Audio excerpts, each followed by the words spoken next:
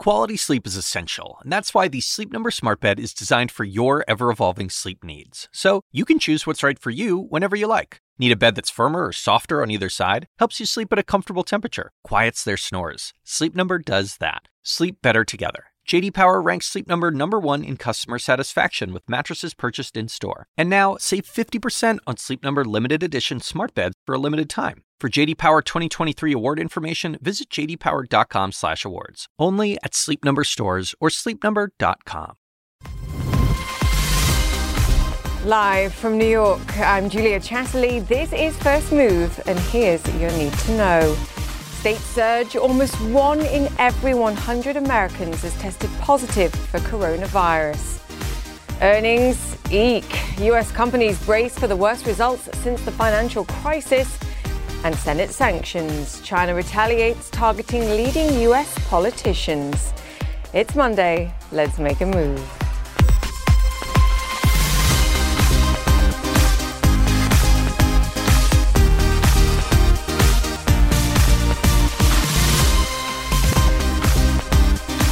Welcome once again to First Move, wherever you are joining us from in the world. Lots coming up today, as always, including Nobel Prize-winning economist Paul Krugman giving his take on the economic outlook just a day after a new record rise in COVID cases around the world, 230,000 plus cases.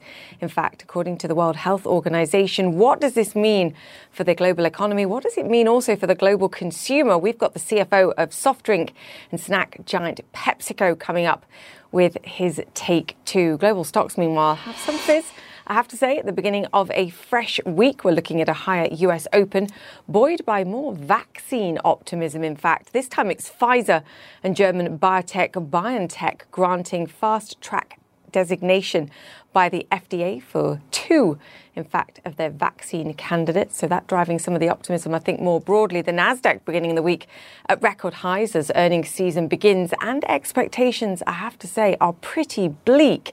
But of course, that's in the past. That was Q2. The key is now what they say about the future, if anything. Pay close attention too to the bank earnings for a sense of the real underlying economic damage. Remember, they face consumers around the world. Very important for the US consumer too. Now, a key acknowledgement perhaps of the ongoing uncertainties out there, the fear gauge, the VIX volatility index has risen as well. The real outperformer, though, take a look at what's going on in China's stock markets, building on last week's 7% advance there. The setting aside fears on Friday that Chinese officials now may want to slow the pace of that stock market rally. The world waits Thursday's look at Q2 Chinese growth numbers too. A bounce into positive territory expected after a weak Q1. Now, the mark of a true V-shaped recovery, perhaps, something that feels increasingly remote here in the United States as COVID cases continue to rise. And that's where we begin, the drivers. In Florida, in fact, shattering the US record for coronavirus cases in a single day. There were over 15,000 cases reported on Saturday. That's more than Greece and Australia combined for the entire pandemic, just to give you a sense of scale. Rosa Flores reports. Florida coronavirus cases surging. More than 15,000 cases announced on Sunday alone, marking the highest daily number of confirmed cases in the state ever. The test positivity rate in Florida has not dipped below 15% since June 25th. Governor Ron DeSantis suggested over the weekend that Florida will not proceed to the next phase of reopening. So right now, we're not making any changes, status quo. We want to get this positivity rate down, and as we get in a more stable situation, then we'll take a look at it. Hospitals in Miami Beach are nearing full capacity. We're going to have to start moving regular beds into ICU beds, so we're clearly being strained at this point, and there's obviously an impact on non-COVID cases, which also need to be taken care of. So this is really straining our healthcare system dramatically. Walt Disney World reopening some parks despite the surge, making masks mandatory and barring anyone displaying COVID symptoms. Georgia seeing an increase in new cases over the past 2 weeks after being one of the first states to start reopening. Atlanta Mayor Keisha Lance Bottoms said she was moving the city's reopening back to phase 1, telling residents to stay home except for essential needs. Governor Brian Kemp, calling this merely guidance and says the mayor cannot issue her own restrictions. And in Northwest Michigan, this 4th of July event with hundreds packing the beach causing the health department to issue a possible public exposure advisory after some partygoers tested positive. And in Texas, many hospitals are nearing capacity, and Governor Greg Abbott warns that things will get worse in the coming week. 35 states across the country are experiencing an increase in weekly coronavirus cases, but administration officials continue to downplay the surge. We are all very concerned about the rise in cases, no doubt about that, and that's why we're meeting regularly. We're surging in assistance, but we are in a much better place. This is not out of control. And despite warnings from health experts and school officials, Education Secretary Betsy DeVos brushing off the risks of reopening schools. There is nothing in the data that would suggest that kids being back in school is dangerous to them. And in fact, it's more a matter of their health and well-being that they be back in school. House Speaker Nancy Pelosi firing back, saying DeVos is putting children and teachers at risk and ignoring the science. I think what we heard from the secretary was malfeasance and dereliction of duty. We all want our children to go back to school. Teachers do, parents do, and children do. But they must go back safely. Rosa Flores reporting there. So many mixed messages, and not the only thing investors have to deal with this week, kicking off what could be the worst earnings season since the 2008 financial crisis. Netflix, Goldman Sachs, PepsiCo and others reporting results for the first full quarter since the pandemic began. Christine Romans joins me now. Christine, we're expecting to see earnings drop by almost half in the second quarter, though I've made the point and I'll make it again. That's backward looking. The key is what, if anything, we hear about the future. I think guidance is really going to be key here. I really want to hear from these CEOs about what they're seeing and how they're feeling about reopenings and what kind of recovery they're expecting in the American economy, how long this misery is going to go on. Because the second quarter was the coronavirus quarter. I mean, it's all in there, all that misery of coronavirus and what it has done to the American economy. So we'll get a really good look at what happened, and we're going to want to hear where we're going here. I'm going to be really closely watching the banks, of course. I mean, their bank profitability just crushed by these low interest rates, the zero interest rate policy world, the ZIRP world. That's going to be here for the foreseeable future here. And they're taking on a lot of loan risk, right? All of this lending activity because of the coronavirus. So I'm going to be really interested to see what the banks are going to say. I mean, I think bank earnings are expected to be cut in half at least, right? For some of these big banks. Overall earnings will be expected to be the worst since the Great Recession, maybe down 45%. Yeah, I mean, these are astonishing numbers. So, Christine, you said it. Q2 was the pandemic quarter. The sad fact is Q3 is the pandemic quarter. The difference is whether or not we can resist lockdown on some greater scale than, of course, we saw across vast swathes of the economy in Q2. That remains the big question here. So we see big states in big trouble. And going in the wrong direction. There are Harvard researchers this morning who are saying there are 8 states that should be back in lockdown. 8 states that should be back in lockdown. And we know that there's not a lot of political will for lockdowns again. And in fact, from the White House and from the Trump administration, you have this big push to get kids back into school and to get things back to normal so that the economy can continue to open up. These cases in Florida, very, very interesting. You go back in time 2 weeks or 3 weeks to how loose the restrictions were in Florida. And now you see what's happening in hospitals and with the number of cases here. And it's not just testing, finding new cases, but you've got a really high rate of positivity among these cases and hospitalizations that are still rising. So we are still in the thick of it here. I think the earnings numbers are going to be really ugly. We all know that. The guidance is going to be clear, especially since you've got these hotspots in the United States right now. What are CEOs going to be saying about what they feel will happen next? Yeah, and the likelihood of greater lockdowns accelerates as your medical systems become overloaded. It's not about caseloads. It's not about deaths. It's about simply not being able to deal with the number of cases that the medical system's presented with. Fascinating to see Disney in Florida saying, we feel like despite the rising cases, very different scenario to what they faced with reopenings in Tokyo, in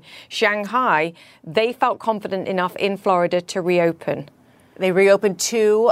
Two of the parks are reopened there, and two more, Epcot and the Disney Hollywood Studios, will open on Wednesday. We know they're at 25% capacity. We know it looks a little different in there. When you hear from people who have been inside the park, some are disappointed that there aren't parades and there aren't fireworks. When you go on the Pirates of the Caribbean ride, there are rows of seats that are blocked off. They're trying to maintain social distancing. They're requiring people to wear masks, and the Disney team has really been working hard to be very upbeat and communicating to people, no, you must wear your mask, and it has to be over both your mouth and your nose. Look, there are people who are inside that park who actually are saying it's just what they needed. After just these months of lockdown, they needed that sunshine, right? That magic from the Magic Kingdom. But there are questions about whether this is the right time to do this when the cases in Florida are so severe, and when that county in particular is a hot spot at the moment. Is this the right time to do it? The new head of the Parks Division there telling CNN this is the new normal. They're going to try to show that you can operate safely in this environment going forward. Yes, and that remains to be seen. A little sparkle, though, and a little happiness, I have to say, goes a long way, but not at the cost of lives and health. Christine Romans, thank you so much for that. To China now. Beijing says it's imposing sanctions on US Senators Marco Rubio and Ted Cruz, among others. It's in retaliation after the US accused Chinese officials of human rights abuses against Uyghur Muslims in Western China. David Culver is live in Beijing for us. I feel like China, and David, great to have you with us, have defined the term tit for tat throughout this US presidency, responding in a proportional manner, trying not to escalate.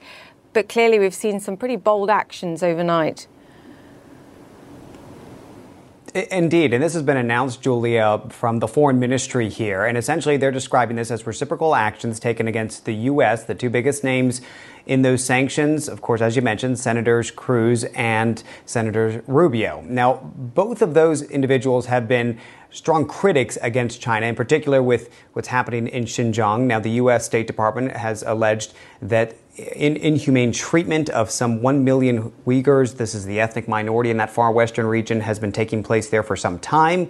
And we've seen increased action, at least vocally, from the U.S. and action in some of the policy, including the sanctions that came last week against Chinese officials. Now, the foreign ministry didn't go into details as to what it's going to mean for example, Senator Cruz and Senator Rubio. However, if it's reciprocal, it would look like what the U.S. did to the Chinese officials. And that essentially says, look, you and your family can't come to China. And so that may be part of this. There could be more coming down. They say they'll go into details, and they're not denying that they would put more actions into place coming forward if they deem it appropriate. But that's the latest where it stands with the back and forth in the U.S.-China tensions portion of all of this. Meantime, they've got an investigation going underway here with the pandemic sourcing. Yeah, and that's the critical thing too. I have to say, as far as Ted Cruz and Marco Rubio are concerned, I'm sure they were not intending to head to China at any point soon, so they'll be rolling their eyes at this. But as far as the World Health Organization is, we do want to get to the bottom of what happened as far as the virus outbreak is concerned. And we've got a party there now in China investigating. We do, and we've been trying to get some more information on this. I got to be quite honest, it's been difficult to get information as to what their itinerary is going to look like and what exactly they'll be doing while they're here. And I put those questions not only to Chinese officials, but also to the World Health Organization. And as of now, the only thing that's been confirmed from Chinese officials is that 2 individuals have arrived from the WHO. We know one of them is an animal health expert, the other an epidemiologist. As far as what exactly they'll do, it's been kept rather vague. Source tracing. Chinese officials saying they're going to be doing this in every country that has been deemed impacted early on with the novel coronavirus outbreak. But no question, when it comes to China and its role, a lot of questions have been put to early handling or mishandling, as the U.S. has certainly alleged, cover-ups, as we have reported from the local level, from Wuhan officials. And so part of that may play into this. That's going to be the overarching question is the WHO and this team in particular going to address that? Now, this is an advanced team, so we expect more individuals to be coming in months to come. But it's certainly a start to what many in the international community, not just the U.S., have been calling for, and that is an investigation into the origins of how this pandemic started, Julia. Yes, and even when we get the results, I think there will still be deep skepticism, and that's going to be the ongoing challenge here. David Culver, thank you so much for that. To To the biggest merger deal so far this year in the United States, chipmaker Analog Devices has agreed to buy rival Maxim for around $21 billion. The deal will expand their market share in automotive and 5G chip making. Claire Sebastian has all the details for us. Claire, we'll talk about the whys and the wherefores here, but just talk us through the deal first and foremost. It's a big one. It's pretty big, Julia. It values Maxim integrated products at around $21 billion, which is about a more than 20% premium on their market cap as of Friday. So clearly ADI, Analog Devices, is prepared to pay for this. I think this is part of the landscape that we continue to see within semiconductors. Obviously, not a lot over the past few months of consolidation as demand grows significantly. More and more connected devices, autonomous vehicles, 5G, things like that. But this creates a company with an enterprise value of about $68 billion. So a pretty big player within this industry. It is an all-stock deal, and they do expect that there will be some regulatory hurdles that they have to cross. They expect the deal will close in the summer of next year. But clearly this is about ADI and Analog Devices wanting to diversify their portfolio and bring costs down. They say that they expect cost synergies of $275 million by the end of year 2. Yes, and Maxim's got an army of hardware engineers as well that they want to access as well. What about competition concerns here? Because I look at who the big competitor is, Texas Instruments, and I mean, their market cap's ginormous, almost double the size still. Any competition worries here? Well, I think that is one of the things that regulators are going to look at as we look over the past few years, Julia, of semiconductor deals. There have been a lot of them, but there have also been ones that have stalled because of regulatory issues. But I think because this deal doesn't bring the combined company anywhere really close to the size of Texas Instruments, that should help their cause. Plus, they are, while sort of complementary in certain areas, they are in somewhat similar areas. They also are in different areas. The CEO of ADI was keen to point out on a call that they just held at short notice this morning that Maxim has thrived in certain areas where ADI hasn't. For example, in automotive and things like electrified vehicles, and infotainment systems for them, safety systems for them. So I think they're looking at bringing in a more diverse portfolio, and that may help with the competition concerns as well. Fantastic. Claire Sebastian, thank you so much for being all over that story for us. All right, let me bring you up to speed with some of the other news making headlines around the world. In Poland, Conservative President Andrzej Duda won re-election by a narrow margin.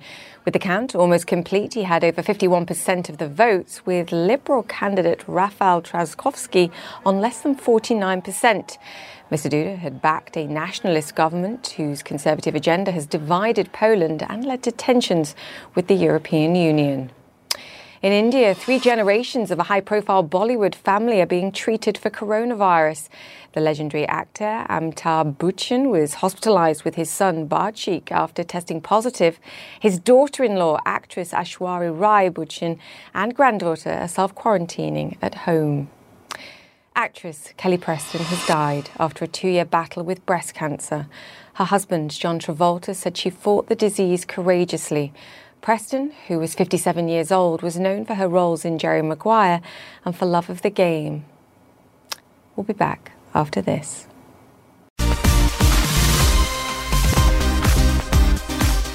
Welcome back to First Move, where US stocks are set to build on last week's gains, buoyed by positive vaccine news and that multi-billion-dollar tech merger that we mentioned as well.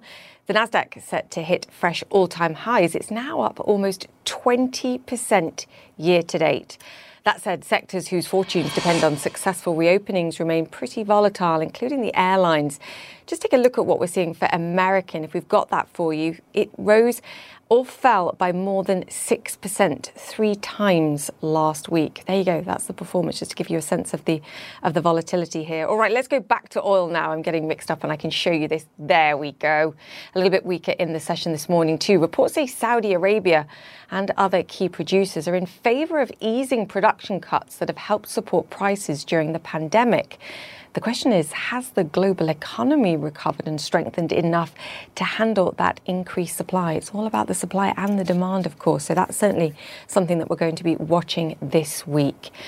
All right, let's head to Brazil now, the number 2 virus hotspot in the world, nearing 2 million diagnosed coronavirus cases. Indigenous people in Brazil are dying at an alarming rate amid a battle for their land and for their lives. CNN's Bill Weir has more.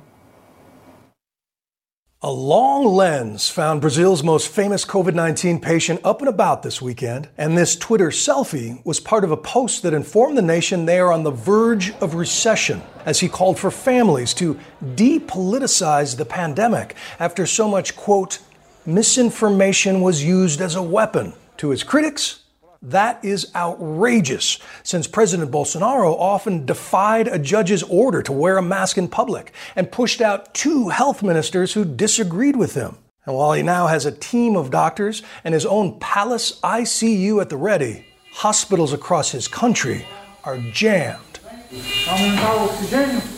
Here in the geographic center of Brazil, a husband and wife suffer in adjoining beds. A son comforts his ailing father, and their doctor is still regaining his strength after 10 days in intensive care. So today, my boss, is inside with the ventilation, with tube. Really? Yes. Be better. Oh my God. And not respond to chloroquine. Chloroquine is among the cheap, abundant anti-malarial drugs pushed by Bolsonaro as a COVID cure, along with vitamins, steroids, and medication for parasitic worms. Dr. Vilela says he's tried them all, with wildly mixed results. I don't know what to do. What I do? Right. Water. Yeah, water. Yes. Yes. You have very little. You're trying everything you can, right? Yes. Yeah. It's a new disease. Yeah. It's a new pandemic. So we don't have things to do. Right. He says it's even more challenging treating the indigenous Brazilians who once had this edge of the Amazon to themselves but are now surrounded by farms and ranches. A soybean trucker first brought COVID-19 to this region. And it is tearing through a community already struggling with vulnerable immune systems, diabetes, and a deep mistrust of the outside world. I would like Jair Bolsonaro to stop talking stupid nonsense, Cristiano Ruzzo tells me. The doctors have to prescribe, not the president. His government did not take prevention seriously. It did not prepare. The indigenous leader was on a ventilator when his mother died of COVID-19. We have a very strong spirituality, so she was there and took my hand and told me that I'll get out of this to take care of my people. 5 days later, my father died. As the pandemic spread, Brazil's Congress passed a bill that would provide clean water, disinfectant, and hospital beds for this country's 850,000 indigenous natives. Last week, those efforts were vetoed by Jair Bolsonaro. Bill Weir reporting there. All right, news this morning too. The NFL, the National Football League's Washington Redskins, has announced it will change its name and logo amid renewed protests against systemic racism here in the United States. The name has long been criticised as insulting by Native American groups.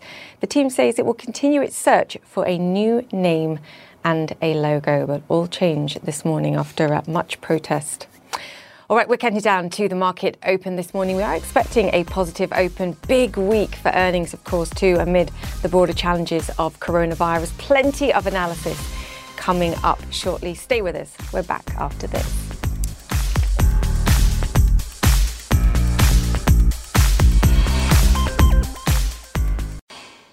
Welcome back to First Move. PepsiCo reporting Q2 earnings and revenues that topped expectations. Sales fell some 3% overall due to weakness in beverages demand, but snack and food sales were strong. And in Asia Pacific, sales soared some 10%.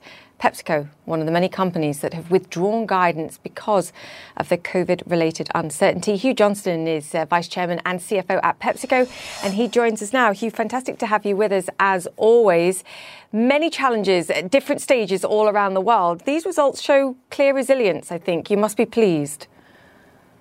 Yeah, we actually felt like it was a pretty good quarter, Julia. I think our portfolio actually manages well through the crisis. What we've seen is as lockdowns happen, we tend to see the snack and food business lift up a little bit. The beverage business obviously doesn't do as well because of lack of mobility. Then as mobility becomes more positive, we've seen the beverage business pick up. The food business loses a little bit, but also stays quite positive. So as we look at it, the portfolio does work well in what's obviously a very challenging environment. It's a tale of two halves for the United States as well. As you quite rightly mentioned, the beverage business suffering most, offset by the gains in the snack business and in Quaker too. Is this where you see most uncertainty going forward, just whether it's in terms of consumer demand, consumer behaviour, or, of course, what we're seeing in terms of the health crisis itself? Yeah, it's obviously quite difficult to predict, and that's true both in the U.S. and obviously in many countries around the world. Recently, obviously, we've seen the infection rate rise in the U.S. It's also clearly a challenge in a number of markets, and particularly a number of developing and emerging markets. So the uncertainty factor beyond a couple of months out, unfortunately, is quite high, which is why we withdrew the guidance. However, we do see some trends that seem to be sustaining. Consumers have clearly moved from smaller brands to sort of the big trusted brands that they've known of the past. And that pattern seems to be staying in place. We also see eating at home, particularly in the morning, as a trend that we think is going to continue for quite some time to come, which obviously benefits our Quaker business. And then last, one of the bigger shifts we've seen is many new shoppers have tried e-commerce. And many are finding they like it. The e-commerce business that we launched about 5 years ago will this year do about $3 billion in sales. So clearly the e-commerce trend is one that's here to stay. Yeah, it's certainly a dominant theme in Asia as well. And I mentioned the strength that you saw there specifically. Clearly, they handled the virus very differently. They were earlier than other nations around the world, like the United States, like Europe as well. Talk to me about consumer behavior specifically there. Are we approaching, dare I say it, some form of normality? Yeah, it's clearly opened up more, but you still can see consumers and shoppers operating in a more cautious manner. And I'm not just talking about spending. I'm really talking about how they go about their day, how they spend their time. You don't see people getting into large gatherings yet. So we do think of it as a new normal, but the new normal is not exactly the same as the old normal. That said, there clearly is a move towards a bit more openness as we learn more about how to protect ourselves from the virus. It's fascinating to hear how consumers are changing their behaviour, but also some aspects are more towards comfort levels, porridge or oatmeal for breakfast, for example, as you just alluded to there. What does this all mean for your marketing, your spending plans in the third quarter and the fourth quarter? And did PepsiCo join the Facebook ad bans that we've seen from many other big companies? Can you just give us some clarity on that? Sure, happy to.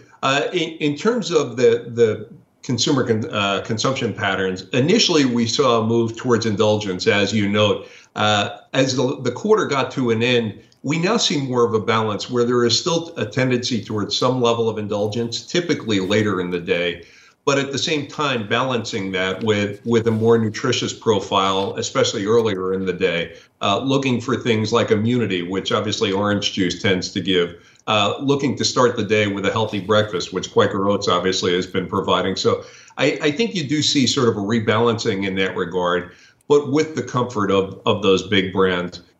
Regarding marketing and your question specifically on Facebook, we did not join the boycott, but we did announce that we were suspending our social media marketing spending. You have to keep in mind, for us, PepsiCo is a business that really brings small joys to people and brings happiness to people with the products that we sell. We want our products to be positioned in places where people are receptive to those messages. And as social media goes through its evolution, we'll continue to evaluate what it is that they're doing, and we'll decide when and how to make sure that our products are positioned in a place that we're comfortable or consistent with the way we want people to receive them. Yes, and customers are comfortable with as well. Thank you so much for chatting to us this morning, Hugh. Congratulations on the results. Hugh Johnson there, the Vice Chairman and CFO of PepsiCo. Stay with us. We're back after this.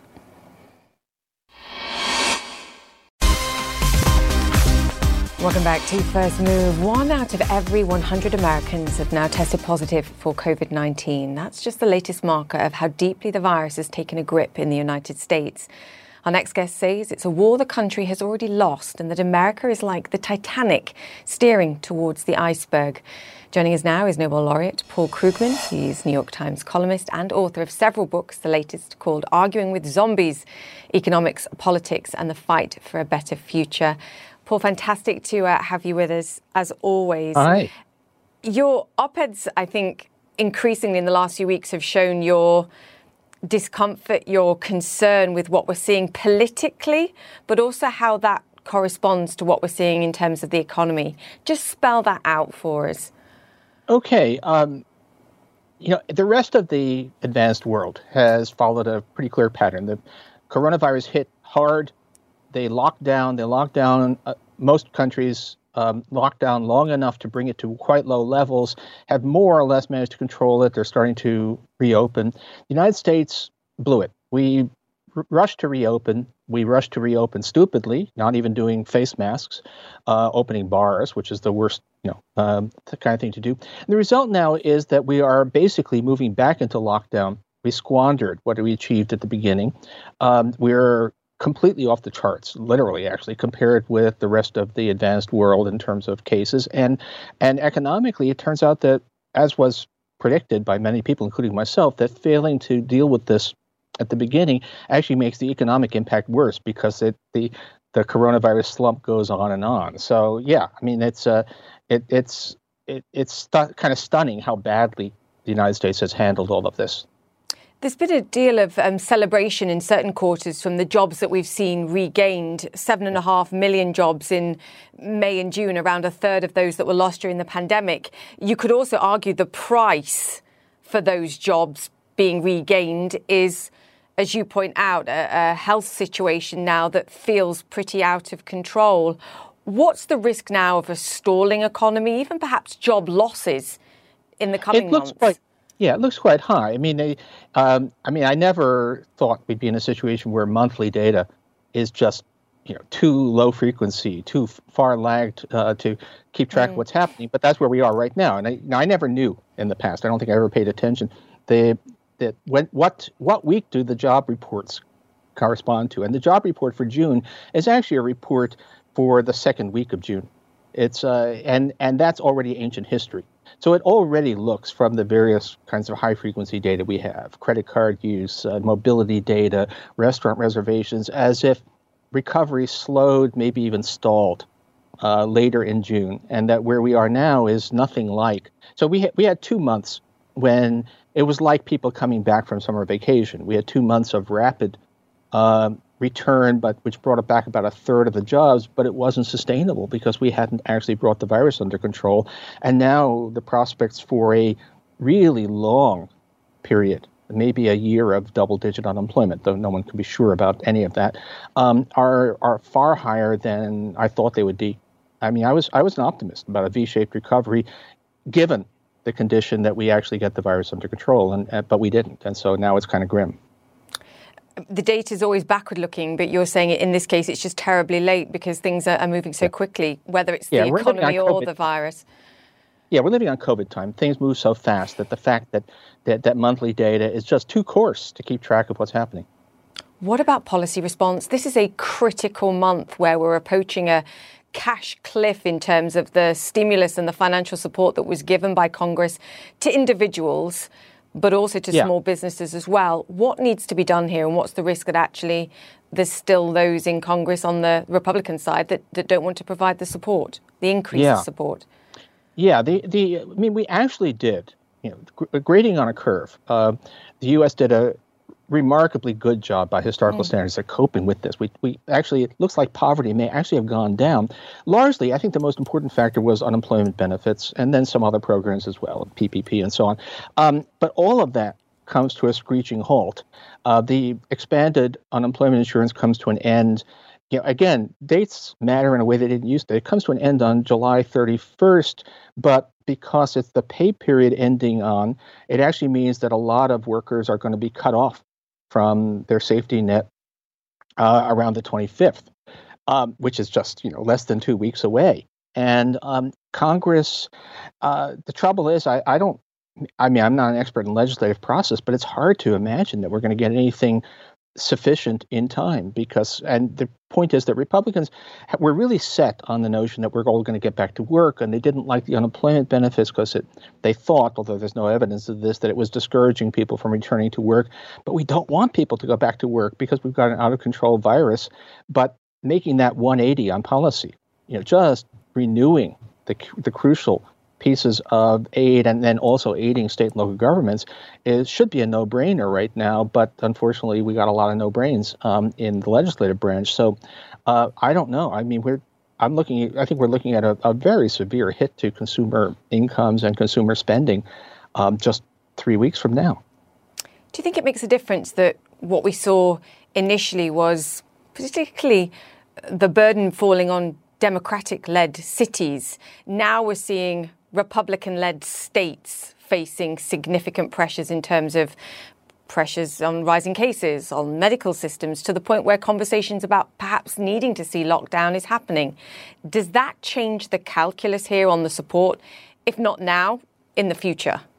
I think it does, although the trouble is that yes, there was a clearer sense, this is a New York problem or it's a Northeast problem, and sort of belated recognition that actually the virus doesn't care what color your state is politically.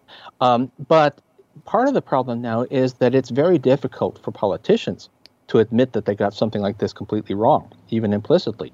And so we're having a very delayed response, even though the cases are clear. So the fact that Florida isn't in a complete all hands on deck, do whatever it takes effort to control the virus is insane, but has a lot to do with the fact that the governor of Florida really stuck his neck out on, this is not a problem, we have it under control.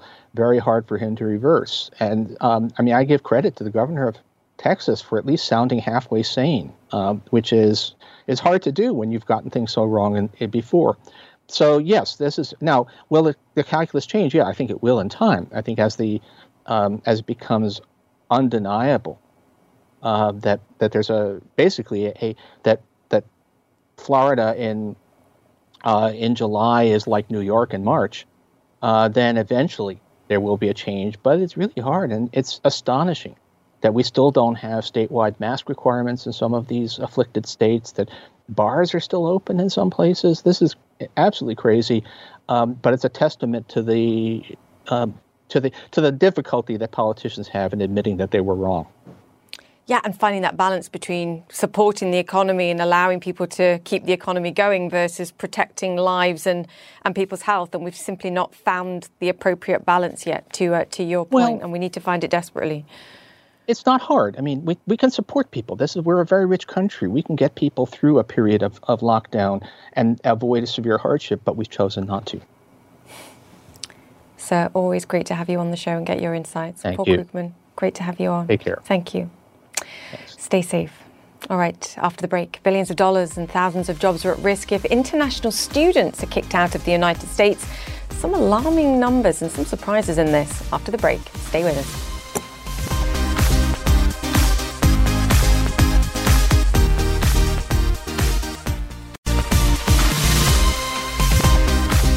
Welcome back to First Move. It's claimed higher education in the United States could lose as much as $4.5 billion. That's if international students are banned from staying in the United States because their courses are becoming online only. There are over 1 million international students in the United States, and most come from places like China, India, South Korea. In total, they contributed nearly $41 billion to the U.S. economy last year, creating or supporting more than 458,000 jobs. It's also estimated that 3 U.S. jobs are created for every 7 international students. NAFSA, NAFSA, is the Association of International Educators, and Esther Brimmer is the organization's CEO and joins us now. Esther, fantastic to have you on the show. These are some incredible numbers that I don't think necessarily people understood when they saw that announcement suggesting that international students wouldn't be welcome if they weren't going to be physically in school. There's a high cost to this. Hello, Julia. It's great to talk to you about such an important subject. Indeed, international students are absolutely vital for the United States. They bring innovation to our classrooms. That's good for American students. But many people don't realize they also bring an important economic contribution to the United States. As you've indicated, that they account for 458,000 jobs, according to NAFSA's most recent figures. And actually, international education is the fifth largest service export of the United States. This is important for our economic vitality and for intellectual stimulation. So the proposed regulation, which would in effect say to students they have to choose between their health and deportation, is devastating. It's wrong for international students and it's wrong for the country because international students are important for this country. It's also putting pressure on the colleges and the universities, surely, to sort of force themselves to operate some form of classes in person, which has health potential implications as well, in order to get the money in from these students if they decide that if they can't be in the United States with this particular school, they have to go somewhere where they can operate in person. It's creating a whole host of issues down the line as well. Julia, you are so right, because indeed you have institutions want to make their decisions about whether to have classes online, in person, a combination. They want to make that decision based on knowledge. After all, colleges and universities are knowledge-based institutions. They want to rely on the best science and the local conditions to make their decision how best to provide the important education that they provide, but also to do it respecting the health of students, scholars, professors, and others. But this proposed regulation pushes them, forces them to be trying to decide how to respond. And remember, it is also extremely short notice. Colleges and universities have been waiting for guidance for months. It is now July. Many institutions open in August. The deadline is this Wednesday, the 15th of July, barely days after the announcement. And institutions are in a quandary about how to respond. And remember, many of these institutions dug into their own pockets to support international students during the spring. For institutions, in many cases, international students stayed in the United States because they wanted to be ready to participate in the fall. We estimate, based on a survey that NAFSA did in April, that institutions spent over $638 million of their own money to help support international students who were eager to be and remain part of the educational community in this country. We don't want to force those students to say, is it my health or am I going to be deported? Those students, as I say, bring innovation. They help American students learn about the world and they contribute overall to our economy. Did you know that 1/4 of the people who founded unicorn companies, they're worth $1 billion, started as international students?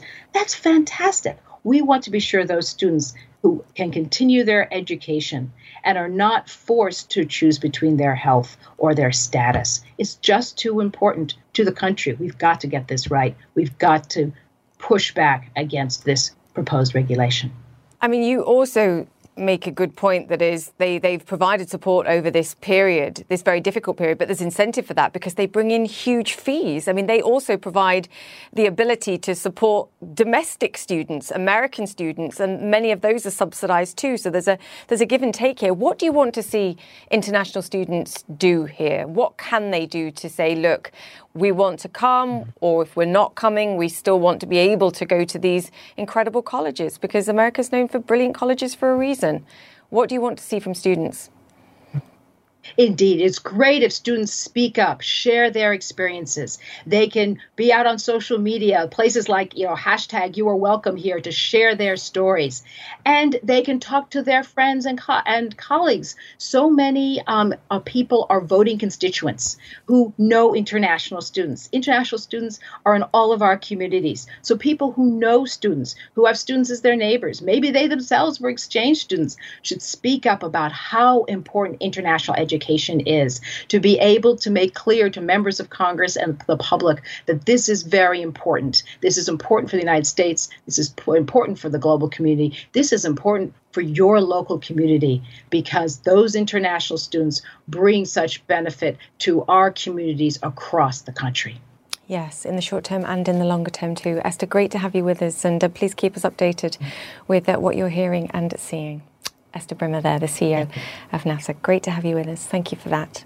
All right, quick look at what we're seeing for the markets this morning. We have opened up in positive territory. As I mentioned, we've got some deal making going on in the chip sector. Also vaccine hopes, once again, I think supporting optimism ahead of what's going to be a bumper week for earnings. All eyes on the bounce. It's expected to be an incredibly tough earnings season. But what, if anything, do these companies have to say about the outlook? That will be key too.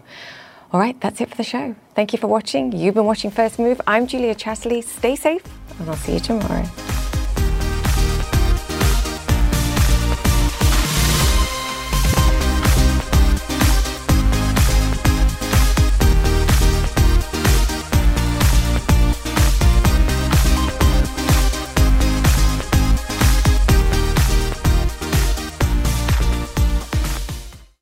When you work next level.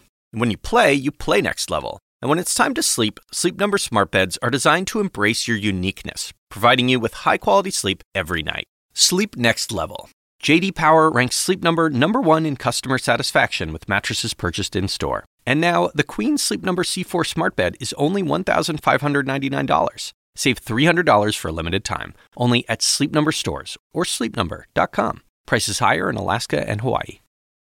Quality sleep is essential, and that's why the Sleep Number smart bed is designed for your ever-evolving sleep needs. So you can choose what's right for you whenever you like. Need a bed that's firmer or softer on either side? Helps you sleep at a comfortable temperature. Quiets their snores. Sleep Number does that. Sleep better together. J.D. Power ranks Sleep Number #1 in customer satisfaction with mattresses purchased in-store. And now, save 50% on Sleep Number limited edition smart beds for a limited time. For J.D. Power 2023 award information, visit jdpower.com/awards. Only at Sleep Number stores or sleepnumber.com.